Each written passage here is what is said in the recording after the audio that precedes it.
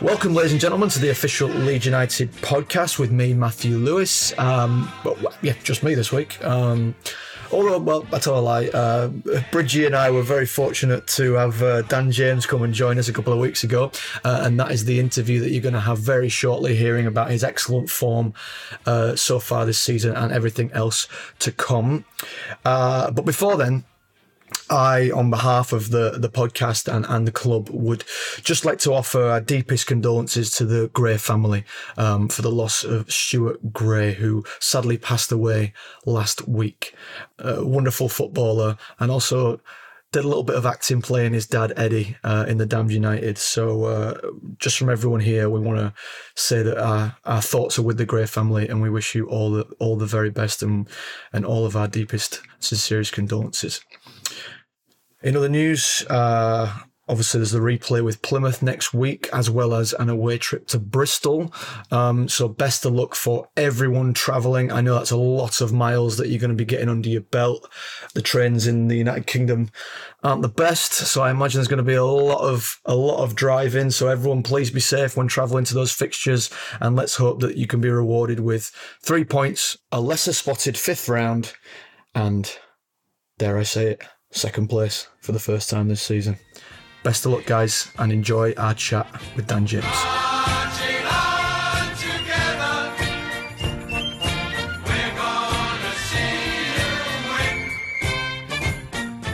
Please welcome, ladies and gentlemen, the Welsh Wizard, Dan James. How you doing, mate? I'm not too bad. How are you doing?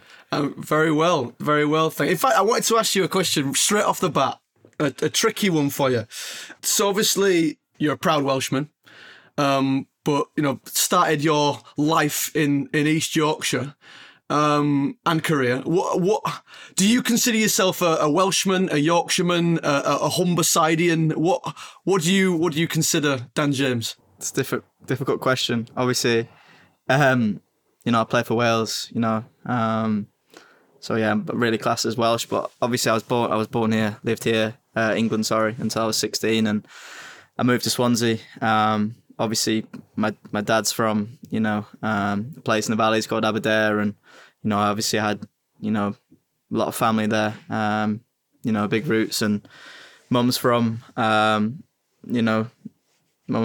so it's so fun. I think if, you ask my mum, maybe she'd say different, but right. I think on my passport it says British, so. Is that going to be the diplomatic answer? I can't say that. I play for Wales. I think, I class myself as a Welshman. Right. Well, Dan, I can back you up there. My kids were actually, my wife had twins when I was playing for Hull City, and her waters broke. When her waters broke, she says, "Can you quickly drive us back to the northeast?" I was like, "Why?" She went, "I don't want Hull on the passports." And she said, "I didn't want the birth certificates where they were born." I was like, "That's shocking, that, man." She said, "I wouldn't have minded where if we were still living in Yorkshire," but she said, "I'm not having it on this side." So there you go, man. It's we've got the. Wow. I actually did let her give birth in Hull. I wasn't going to risk that one. Oh, that's nice.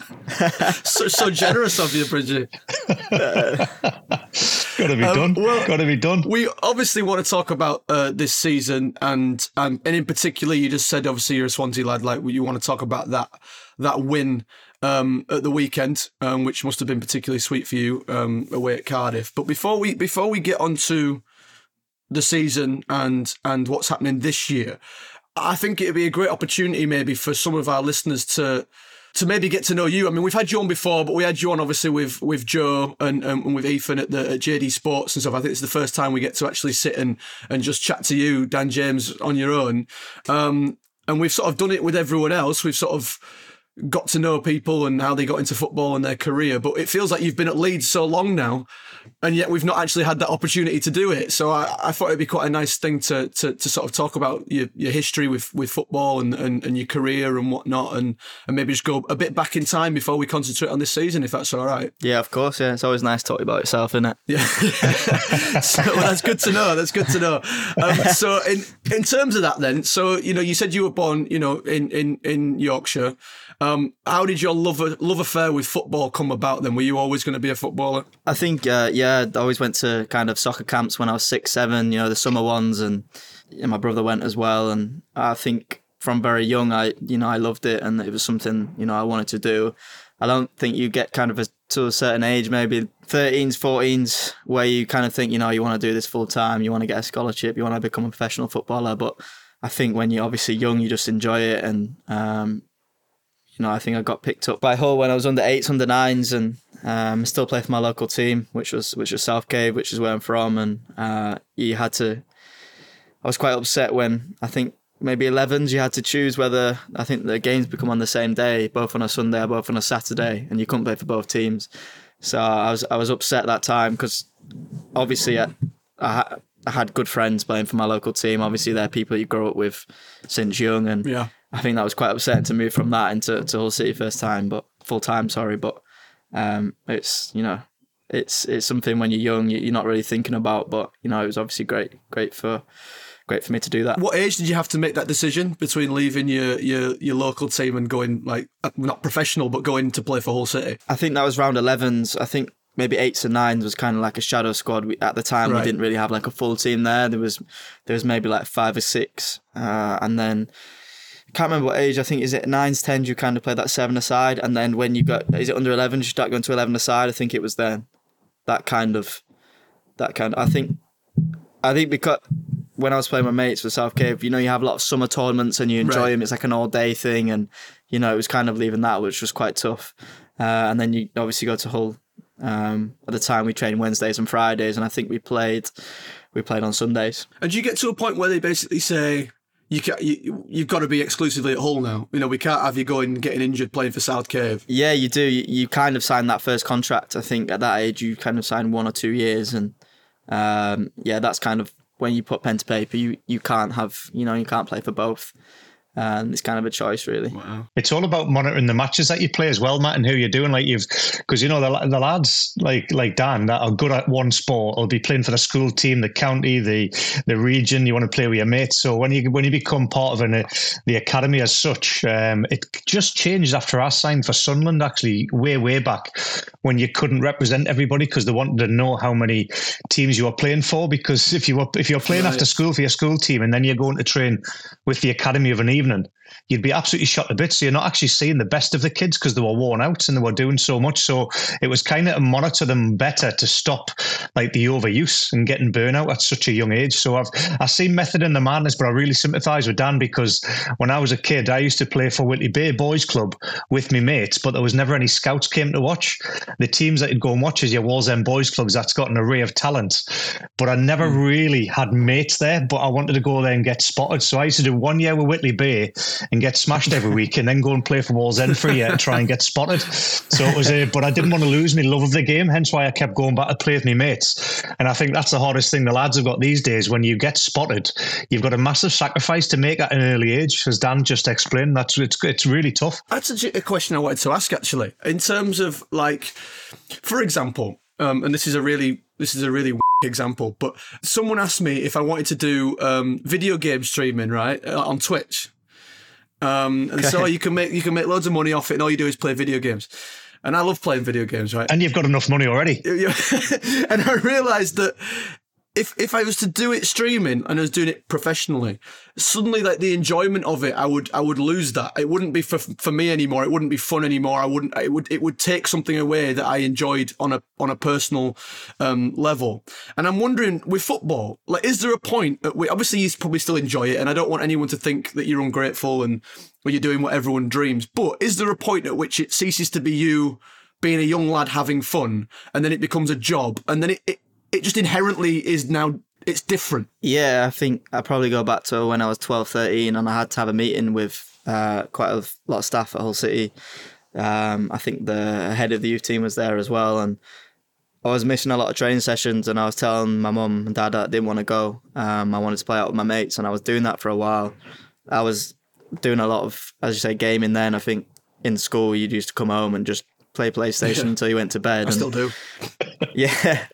But yeah, I was doing that a lot, but also I preferred going out with my mates. I wasn't enjoying it that time, and I kind of thank them for convincing me to kind of push on with football, and obviously I did, and I kind of thank them for that, because at that time I was thinking of, I'd just rather go play with my mates outside, like down the local park, play football down there than being a little bit more serious and going to training. I didn't quite enjoy it at that time, but as I said, people convinced me to do otherwise. What was the turning point in that decision, Dan? Like, what kind of put you off? Was it playing at the academies? Because I know personally for me what academy football is like, from coaching it and playing it to being outside with your mates and having the freedom and the luxury to do what the hell you want. Do you know what I mean? So I see that. Just explain from your side what went through your thought process as to why you fell out and what got you back into it. I think it was the kind of belief in me. I just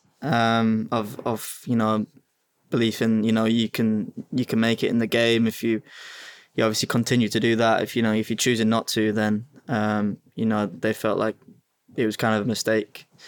But I think around 11, 12 they offered me a 4-year contract until I was 16.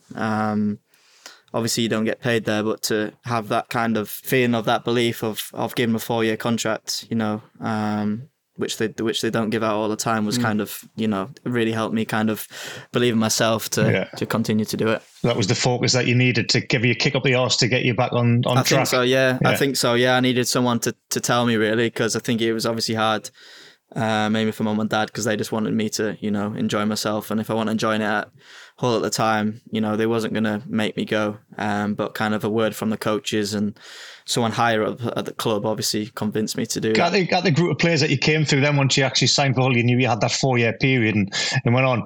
I was at Sunderland youth team. 3 lads went on to make it out of our 22. And then I joined obviously Leeds youth team. I think there was about 15 of the lads on the Leeds youth team went on to have professional careers. They were, they're an incredible youth team. Who was your teammates that went on to get pro contracts apart from yourself? So obviously I moved when I was 16. To Swansea, but a couple from the youth team, I think, who I played with. A couple are at Gillingham now, Matt Clark and Robbie McKenzie. Josh Timon, who's at Swansea now, was a year below me, so I didn't do scholarship with him, but he was a year below me. There was a lad a year older than me, went to the same school. Harry Cardwell got signed for Reading when he was younger. So again, just a handful of players compared to how many were there. Yeah, they say I think it's 1% will make it into a scholarship. 1% of that will make it into a professional, and then the 1% of that will have a career 4 years or more, I think. Wow! So like the odds are so low anyway, and I think the game's evolving as well. I used to maybe train once or twice a week. It got to 15s, and I was only training once a week on a Wednesday because I'd be in the squad on the bench for the youth team on Saturday. So I wouldn't play the Friday just in case I was playing Saturday. Wouldn't train, sorry. But now the youngsters are training 3, 4, 5 times a week, which must be a lot obviously on the parents, especially when they're travelling. But that's why you're seeing these wonder kids of coming through. They're just, all they're doing is football, and it does become tough because there's big competition when you're younger. And I think I felt at the time I was losing a bit of time, with my mates, but they're training 4 times a week, especially in the winter. You're not getting really any time with them. There's a different type of pressure comes with that football as well. You're not playing with the freedom and luxury where you can, I think so, yeah, World Cup willies and knock your mates out in 1-on-1s and things like that. I mean, a 4-year contract at that age, that's an immense amount of pressure to put on someone, isn't it? I think obviously that having that protection as well, and I was fortunate for not to have been told to being released to leave a club, but obviously that setback for some people is so hard, and I respect the people that have that and go on to have amazing careers, because at such a young age to take a rejection from someone is, I couldn't imagine of how it felt, to then go on have a great career. I know a lot of players come, a release from clubs because maybe they're too small, and then you see him play in the Premier League, the 6'4". So, and I really respect people, but who go on and do that. But for parents as well, it must be tough because you're taking your child to training 3 or 4 times a week. You're sacrificing a lot. You're working till 6, and you're taking them home. You stand in the freezing cold a lot of the nights, and then at 16 to say you're not going to get a scholarship, and then it must be it must be so tough, you know. I said there's so much. I'm pressure going to that rigmarole at the moment with my daughter and son, Dan. It's -3 at the minute, and I know that I've got to get myself activated to take my daughter to training night and stand there in the freezing cold. But they're the sacrifices we make as parents to hopefully give our kids the dreams. Yeah, don't envy you, man. But yeah, I'm sure it'll be me one day. Well, so. I'm just gonna ask about that, mate. So you're obviously you're a father now, and you're talking there about the pressures on children. So I was gonna ask, do you feel like you got a childhood? Do you feel like you genuinely got to have it, or it was something that you maybe had to sacrifice for the football? And B, would you be content to have your kids follow the similar path, or would you try and steer them away from it? No, I definitely I had a great childhood. Made great friends who I'm still friends with now, and you know, I've got a great family. I had a really good childhood, and I think the hardest thing for me was when I moved away when I was 16. I was still a young boy, but if I go back to it, it's probably it's obviously the best thing I ever did to be where I am today, and to have them 2 years in a scholarship away from home made me mature really quick, and you know, kind of put you into that adult stage, and being away from home, staying in digs and not seeing your family as much. Were you with digs with lads, or were you the family? Yeah, no, my best mate, well, we weren't at the time, but he was our Wales keeper at the same age. His mum and dad said they'd take me in, and obviously I played with him for about 2 years, and you know, we're still best mates to this day. And wow. I stayed with him for 2 years, and you know, I'll always thank them for that, because they were absolutely brilliant and made me feel at home. And they would, you know, obviously let my family and my parents come up whenever they wanted. You know, it was about 5 hours away, so it was obviously a very tough one. But it's you know, I'll always thank them for that, because I think going into that environment and feeling at home straight away and becoming one of the family helped me, you know, mature as a person, becoming, you know, that 16 to 18 are massive in your career of becoming that adult, and you know, it goes so quick. You've got to learn quickly. Going back to your question about my little one, and I think I just would want them to do what they want to do. My little one at the minute absolutely loves football. Obviously, I'm involved. He goes to every home game, and he's at that age where he's starting to understand it a little bit more. How old is he, Dan? He's 2.5 now. Yeah, got it. I got another one on the way in March, another boy. So congratulations. You know, I could have a group of footballers there. Thank you very much. But obviously, me doing it all the time, playing football, and I think they obviously have love for the game.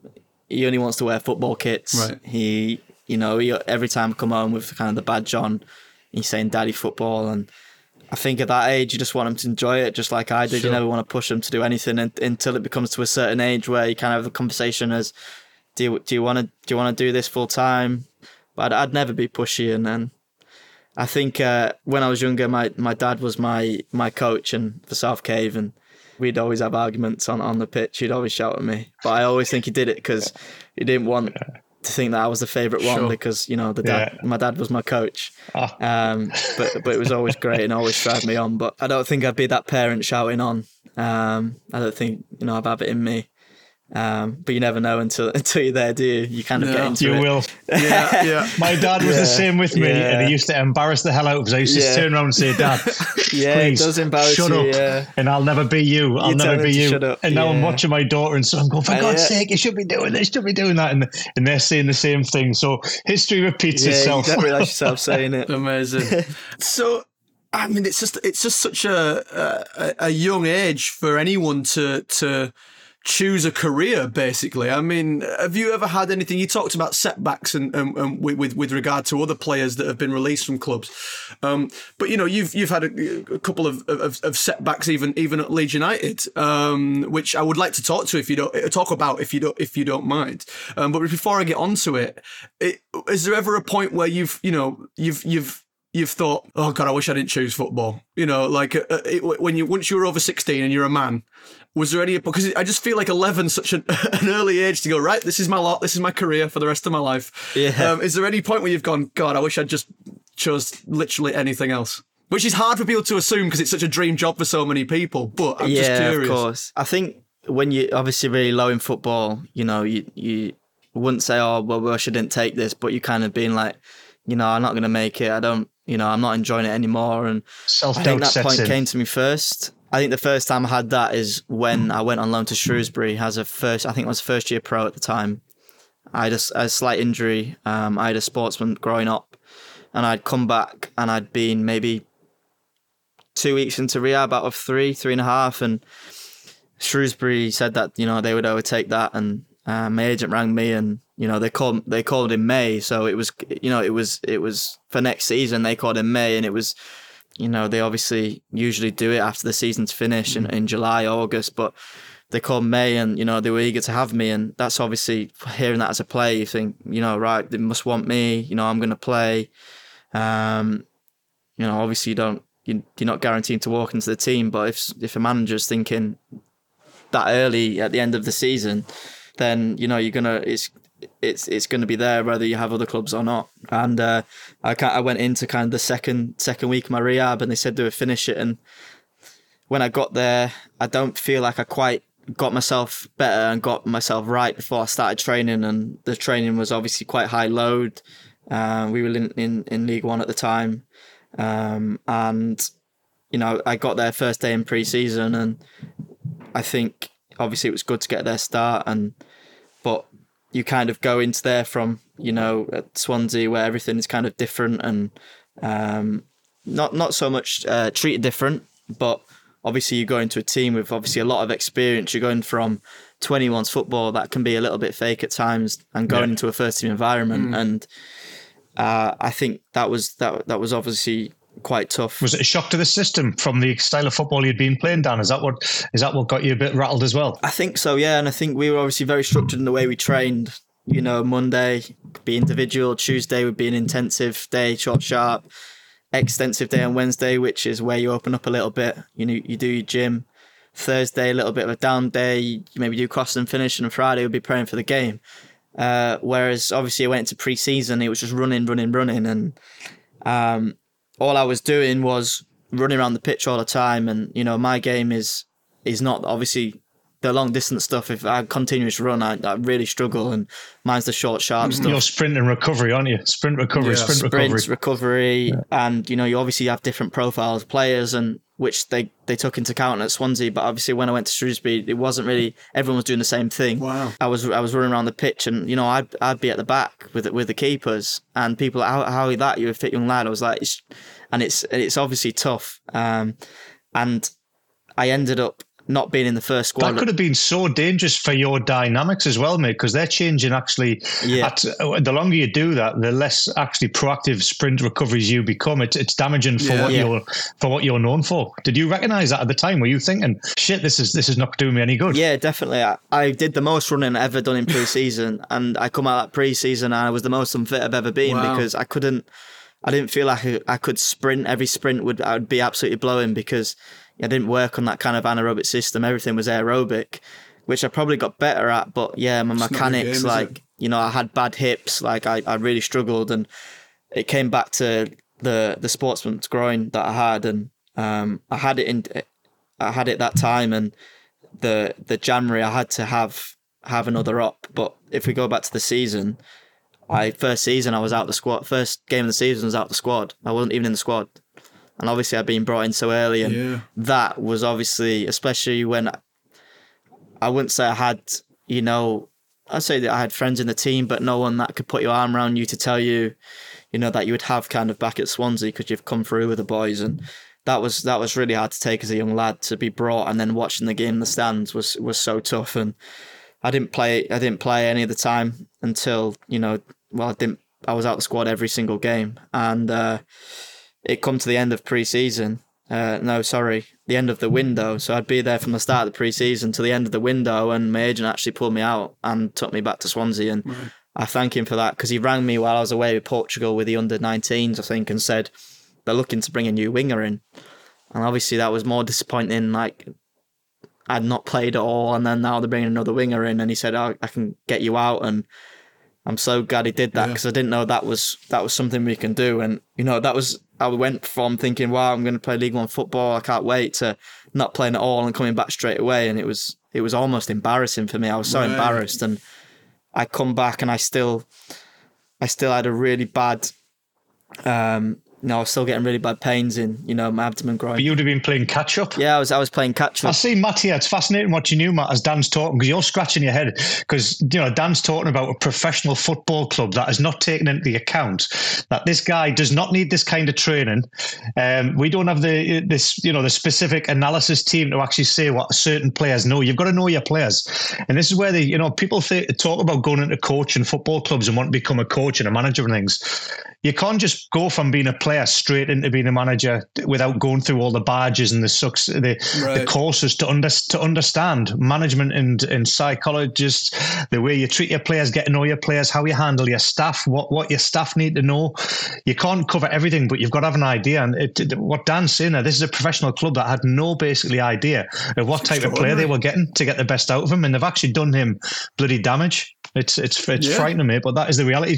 Seeing you scratch your head there just made us realise you're thinking, what the hell? I just find that really very, very hard to believe. And obviously, with Leeds United in the last few years, we've had obviously Bielsa being very meticulous and stuff, and we're very fortunate on that front. And I know that most clubs don't have that level of attention to detail, but still, you'd assume something so basic as if they've scouted you and they've wanted to sign you so early, they know what you are as a player, and in terms of S&C, they would have tailored it to suit what they wanted from you. That's just really baffling to me. Getting on from that Shrewsbury one, Dan, you've obviously at Leeds United, you've had this kind of exciting player coming in and out. I think Matt wants to go somewhere before you actually came to Leeds United with the situation when you were at Swansea and you turned up.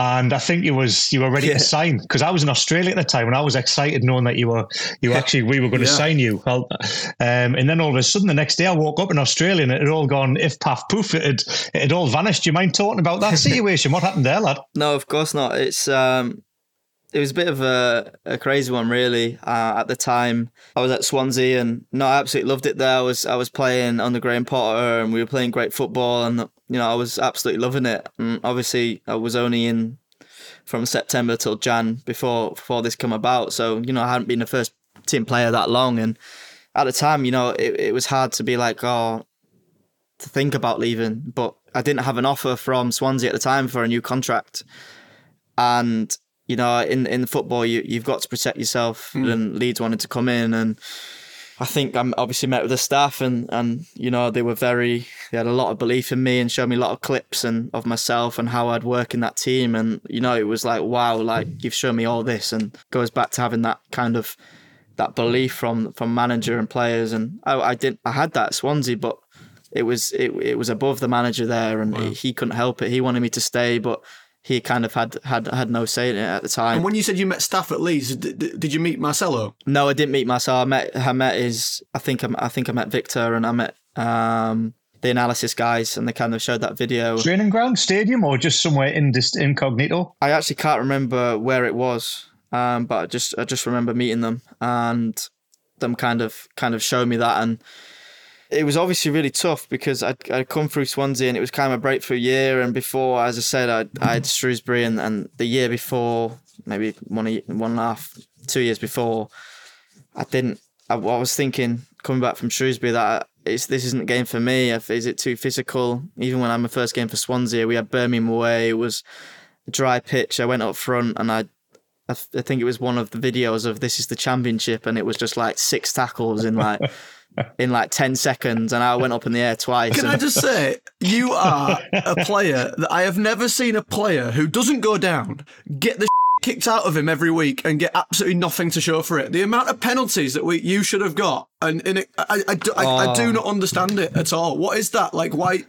Because you're not a player that dives, so why don't referees, like, when you get completely cleaned out, what is that about? Maybe I'm too honest and I don't go down, or go down at the wrong moment, but it's I think when running fast especially, it's like, the referee maybe miss it, or you get a little knock and they think it's a dive, but it's not. But the Rotherham one was the clearest one I've ever seen. Yeah. It doesn't take much to shove you off the ball when you're travelling at that speed, is it? Like the slimmest little touch. No, it doesn't at all. Yeah. It's been the last couple of years, mate. I admire your temperament, because I'd have lost my mind. If that kept happening every game, I'd lose my shit. I don't know how you managed to just get up and crack on. The Rotherham one away was the clearest one. I just think the referee was a bit blind to it. He didn't really see it. I think he couldn't see it through bodies, but that was a leg breaker. That one was pretty bad. But yeah, it was nice to get the one at Preston. Yeah, exactly. Oh, well, I've got to credit for two things, mate. The way that you just said you're honest, you are too honest. You do stay on your feet, but you've got to commend that. But how you don't react and I'd be swearing me head off at the referee and at the opponent. I'd lose me rag, mate. So don't change. Keep doing what you're doing, because we need you on the field as much as possible. Because this season, there's a couple of things I'm taking you. It's been a sensational season for you personally. 9 goals, 6 assists. There's a rumour has it from one of my mates at that football club. He's got a bigger nose than me. He wears the armband. I'll not tell you who it is. He says you might have started changing your breakfast routine and starting to eat porridge. Is that right? Porridge. I've always had porridge. So what have you changed? What have you changed? Have you changed your diet? Have you changed your training regime? Have you changed anything for the mindset? What has inspired you? Was it Daniel Farke's system? What has it been this season, Dan, that's got you absolutely firing all cylinders? Just consistency of games, obviously great. Having a manager that obviously believes in you, gives you great confidence. And I think the biggest one for me is being a little bit more selfish, not greedy, but a little bit more selfish in attacking positions of, taking the shot on. And I've said it a lot of times, there's been games where I've obviously gone into, and I've not really realised until I've kind of analysed it of, how many shots I've had this game, and I might have had one. There's games that I've been playing 90 minutes and I haven't had one shot, and it's like, how do you want to score if you have 0 shots? And the top scorer in the league is usually, or the top 5, usually the ones who take the most shots.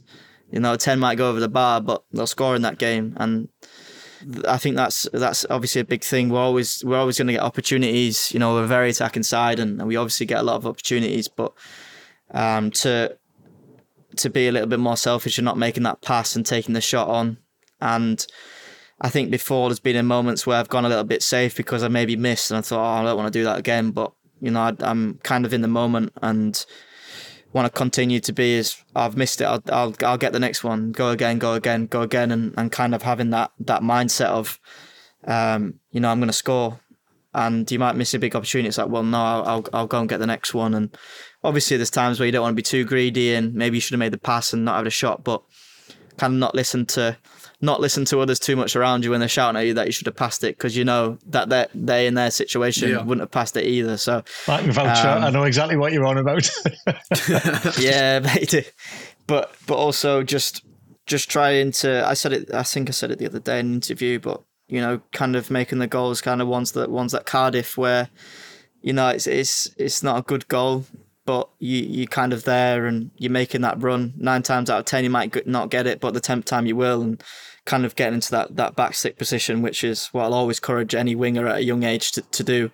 It's all right picking it up in midfield and going and score a worldie, but you'll add 5-10 more goals a season if you make that back stick, and if you do it every time, knowing that the opposite winger fullback's going to cross it. Whether it comes to you perfectly, whether it takes deflection, but just being there and always making them runs is going to get you opportunities and goals. And if it's not, it's taking a defender away for space for another player to put it in the net. Speaking of Cardiff and taking defenders away, for the third goal, were you as shocked as anyone that you ended up with that? Yeah, I think I did. I don't know. It was weird. I kind of went shoulder to shoulder one of them. They obviously ran into each other. I don't know if I twisted round, but the ball just ended up on my feet, and I just head down and kind of run it to the goal. And I thought at the time I could run this myself, and obviously their fullback read it a little bit, had a little bit of head start on me. And I wanted, obviously wanted to play Cree. I think the guy blocked it off well for Cree to finish first time. Just tried to get it around him, and he was very composed to play it back. Pat was obviously nice to, I think we were all involved in it. Pat obviously dummied it for Georgie. And then, Georgie was nice and composed to finish. And I don't think I've ever seen a fan so happy for a player to score in my life. And the players as well. But was it a little bit more special being a Swansea boy as well, scoring against them? I think it was obviously nice because you get a little bit of stick. Yeah. You get a little bit of stick from rivalry fans. And obviously never played them in the first team for Swansea. I always played them when I was younger. But when obviously they're in the same league, I wasn't there. So, it's kind of the first time I've been there away. So yeah, I had a little bit of stick, but it's obviously a little bit weird as well playing for Wales, and then fans are supporting you when you're playing for Wales. So you kind of got to phase it out and just kind of enjoy that. Just laugh it off, and that's the best thing for it. I want to loop that final goal, back to what we were discussing earlier about signing for Leeds originally, because I interrupted you talking about referees and penalties. That you at 90 minutes, 89 minutes, whatever it was, still had the engine and the willingness to run the length of the pitch for that final goal.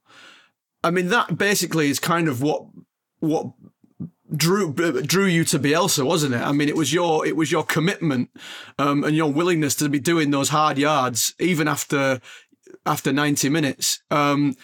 Was that something that was brought up a lot during that initial phase of signing for Leeds? Yeah, it was obviously, I think the way he wanted to play was, he was very expansive, and he liked his wingers to stay high and wide, and off the ball you had to be committed, and I think that was obviously a big thing. They obviously look at stats and things. It was obviously a big thing shown of kind of work rate off the ball and the willingness to go win the ball back, even if it's not your man. I think that was a big reason. I never really thought anything of it at the time. It's obviously really nice to score a goal, but I enjoy winning the ball back for the team. I think it's obviously big. It gives me a big lift, and I think for fans, when they see that as well, it gives them a big lift. So you got to Leeds. You'd spoken to a couple of staff, and obviously there's the pictures of you holding the shirt and all that jazz. Yeah, so got leaked, didn't it? Yeah. What happened that night then? So I did.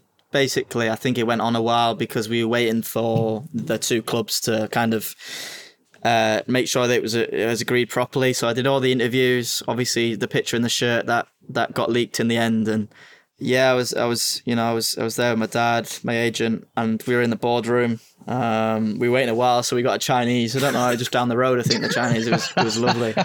Duck and pancakes I had. So yeah, it was absolutely brilliant. Obviously, just sat there ages, and I think that was the time where it become. I'm not sure deadline day was always 12 o'clock, but it was 11 o'clock that day, and I didn't realise. We've got 20 minutes left, and someone told me, I was like, what's going on here? Like, are we getting this done? And everyone was calm, so I thought, it must be fine. And the TV was obviously on. I was just watching myself like loads of times, because January deadline day is obviously not as busy as summer one. So I was obviously coming up a lot. And I was just watching myself. Is this going to get done or not? I was thinking it has to. But yeah, it come close, and I think there was a little bit of dispute with the owner of Swansea and the chairman, a bit of disagreement, and I don't think there was full awareness there of what was going on. But yeah, the chairman wouldn't sign basically the deal at Swansea to make sure that it went through. Oh man, felt like a Leeds player. Yeah, I felt like a Leeds player because I'd done everything and met everyone. It'd been great. Done my medical at the training ground, and it didn't get done. And yeah, the Swansea chairman resigned the next day. Jeez Louis, I mean that is, and I fully respect of why he did it. I would never hate him for it. He did it for the right reasons. He was trying to hold on to one of his key assets. That's what he was doing, man. Well, yeah. I mean, do you think we'd have gone up that year if you'd signed? Well, if I came, maybe. What position was that year? Was that the? That's when we ended up dropping out in the Derby. we dropped. Yeah, exactly. Yeah, we'll say no more. That was it. Yep. Maybe I never know, but I remember coming back 2 weeks later. We played each other in 2 weeks later, and I'd never had goosebumps or kind of pause in the game as much as I did for that game at Elland Road, because I'd obviously not signed for 2 weeks before, and the whole stadium was chanting, he wants to be Leeds, Dan James, he wants to be Leeds. And I was like in disbelief. I was standing at the front post from a corner. It was our corner. I was like shaking. I was still obviously 20 at the time, and I didn't know how to react to this. And I actually got a bigger applause coming off than I think Pat did. So it was obviously a bit crazy, but but going back to Swansea, I think the biggest question people ask me, how hard was it going back to Swansea? And it actually wasn't, because it was a team that I knew, a manager that trusted in me. I had great friends, and I just had to just kind of keep going, keep doing what I need to do, really. I remember the assistant rang me up and he said, can you play on Saturday? Like, the manager wants to play on Saturday against Bristol. We had Bristol away. This was this Thursday, and I said, I'd love to play, but I just don't think I'm in the right frame of mind after what's happened. And I think you go back to, you don't want people to think that kind of that's in your head and you're not with it. So I got back to Swansea. I did interviews to say roughly kind of what happened, and I'm here, and it's great to be here and just kind of continue what I do. And I enjoyed the rest of the season. I had obviously my missus there, had her family. I had all my best mates who I'm still best mates with to this day. I had everyone around me, so it actually wasn't difficult at the time when it first happened, but within 3 or 4 days it kind of settled, and just go and enjoy your football again. And that's what I did. How were the fans? Did they just ignore it? I didn't get too much on it, really. Right. I think they kind of knew the ins and outs of I hadn't been offered a new contract. Right, okay. So they sympathised with the fact that it had gone on, yeah? They understood. Yeah, I think so. I think they were a bit annoyed, not with the kind of the background scenes of kind of how it was happened, that I was able to be sold, during halfway through the season. Yeah. I think they were more annoyed with that. Yeah. And they kind of they understood it, really. So I think they were great with me when I got back. I think every transfer window that passes from now till the end of time, or as long as I'm going to live, there's so many. I've got a transfer deadline story as well when I signed for Hull City. That's for another podcast. But again, just madness to see what has gone on. There's loads of footballers have stories of these transfer deadlines. Some great stories and some horrendous stories. So I respect you for having the mindset, because I had rejection as a kid at the age of 13 and 15 from Newcastle and Middlesbrough. Dan, you were saying you don't know how you bounce back from that. Luckily, I did. I had a good mentor in my dad. But I respect you for going back after what had happened to be able to get yourself focused again and play football, because that would have shot me to bits if I'd known I was going to a club and not being able to fulfil that obligation. Just before we go into this season, if you'll indulge me slightly, I just wanted to ask one more question about... First of all, I'm so glad that you are at Leeds now, and that we finally got that deal done from that other grotty club across the Pennines. And obviously, and that you've been so brilliant this season. But I just want to touch on you going away on loan last year to Fulham, because for many people that I spoke to, that was kind of Dan James done at Leeds. And I'm so glad it's not. But for a lot of people, it was. They thought you'd gone on loan and that would be a setting up to a permanent deal. What happened during that process? Because I've spoken to a couple of players, and I won't name names, whatever, but there was a lot of people who were very sad to see you go on loan, didn't understand it, didn't know why. And I just want to know from your perspective what that process was like after having already been effectively messed around a bit in your career, building up to that point. Yeah, I think it was incredibly difficult because we had a good start of the season. I was involved in every game I played.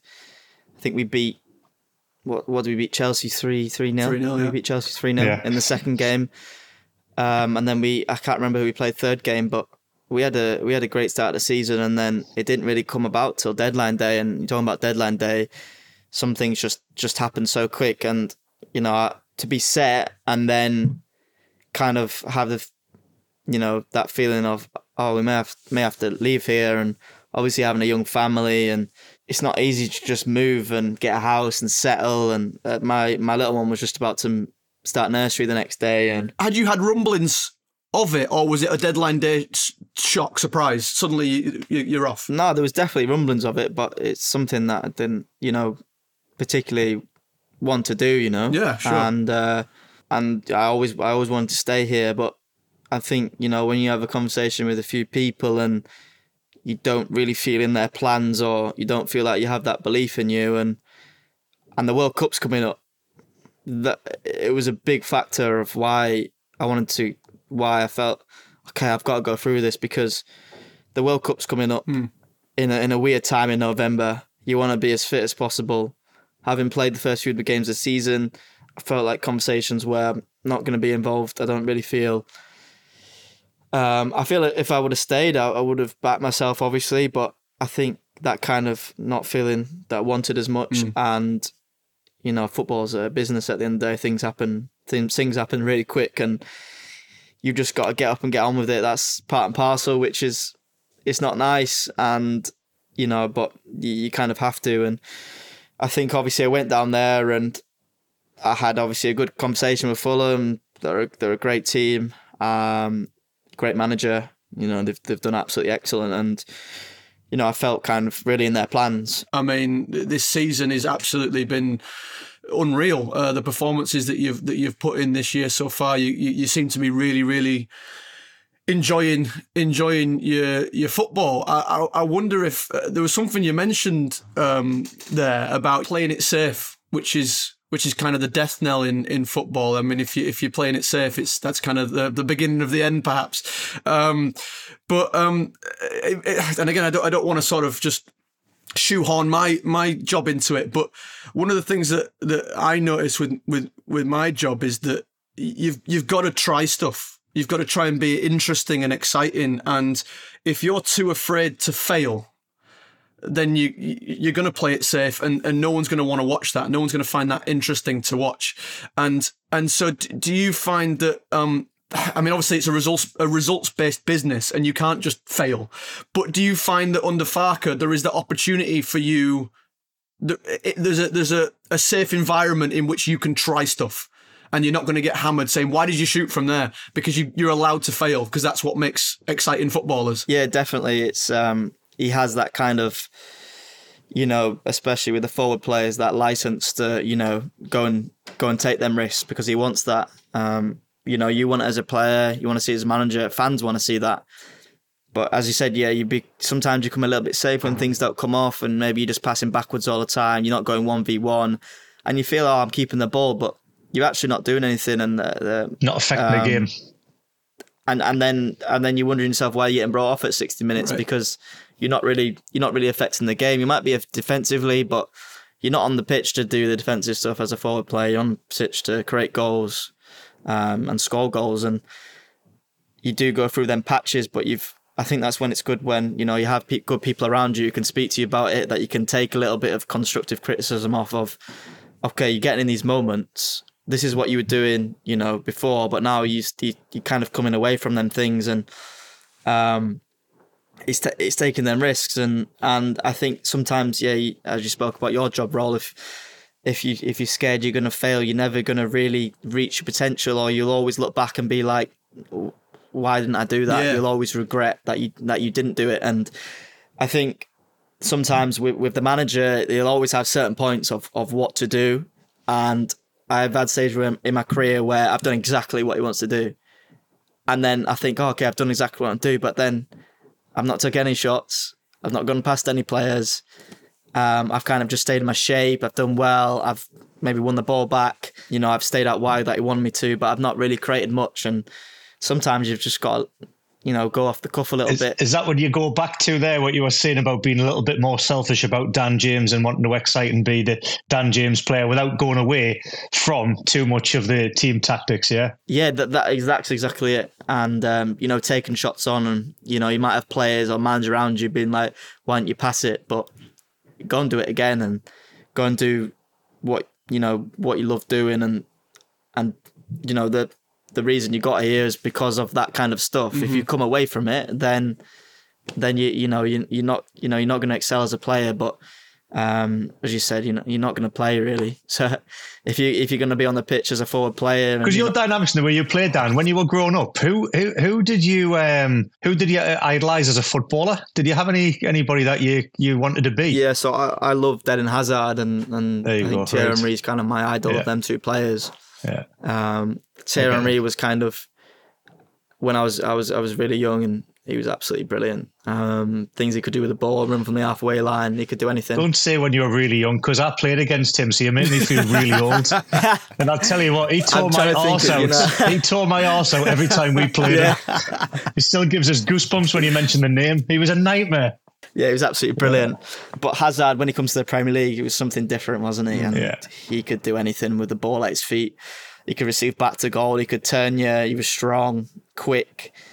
Yeah, there was one year where he was just literally unstoppable, and it was obviously not nice to see how many injuries he had his career, because you want to see them players You want to see them players every week, just like a De Bruyne. You know, you hate to see him out injured, because anyone from the outside, unless you're playing them, loves watching what he can do with the ball and that kind of excellence. You know, I mean, just going what Bridgie said there. You talked about, you know, having 10 shots in a game, and if you sky 9 of them, but one of them goes in, it don't matter, does it?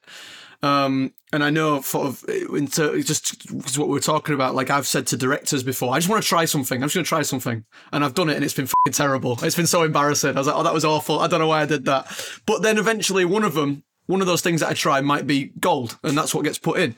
And I was just wondering, it's a thing you can do with Leeds right now, because we have all the possession, we're on the front foot, we're attacking. Is that something that you maybe have to shift when we get promoted, and maybe we don't have that much attacking, and maybe you have to be a bit more aware of this could be the only chance you're going to get to shoot in the game? Would that shift depending on the opposition, or were you always going to play that way? I think you always kind of want to play that way. Don't get me wrong, you're going to get less chances against the top teams, and you may only get one chance, but you know, you believe that you're going to score that. You've got to put 100% into it, rather than thinking, sometimes, you know, I've had the one where not been through on goal, but I've had a shot and I'm thinking where to pass it, and someone takes it off you, you know? Yeah. But you've got to be clear in your mind of kind of what you want to do. And as you said, going back to 10 shots, you might score 1. People are very, very quick to forget of, you know, the 9 that you missed, aren't they, when you score. So that's why you've got to keep being, you know, prolific with it and keep going.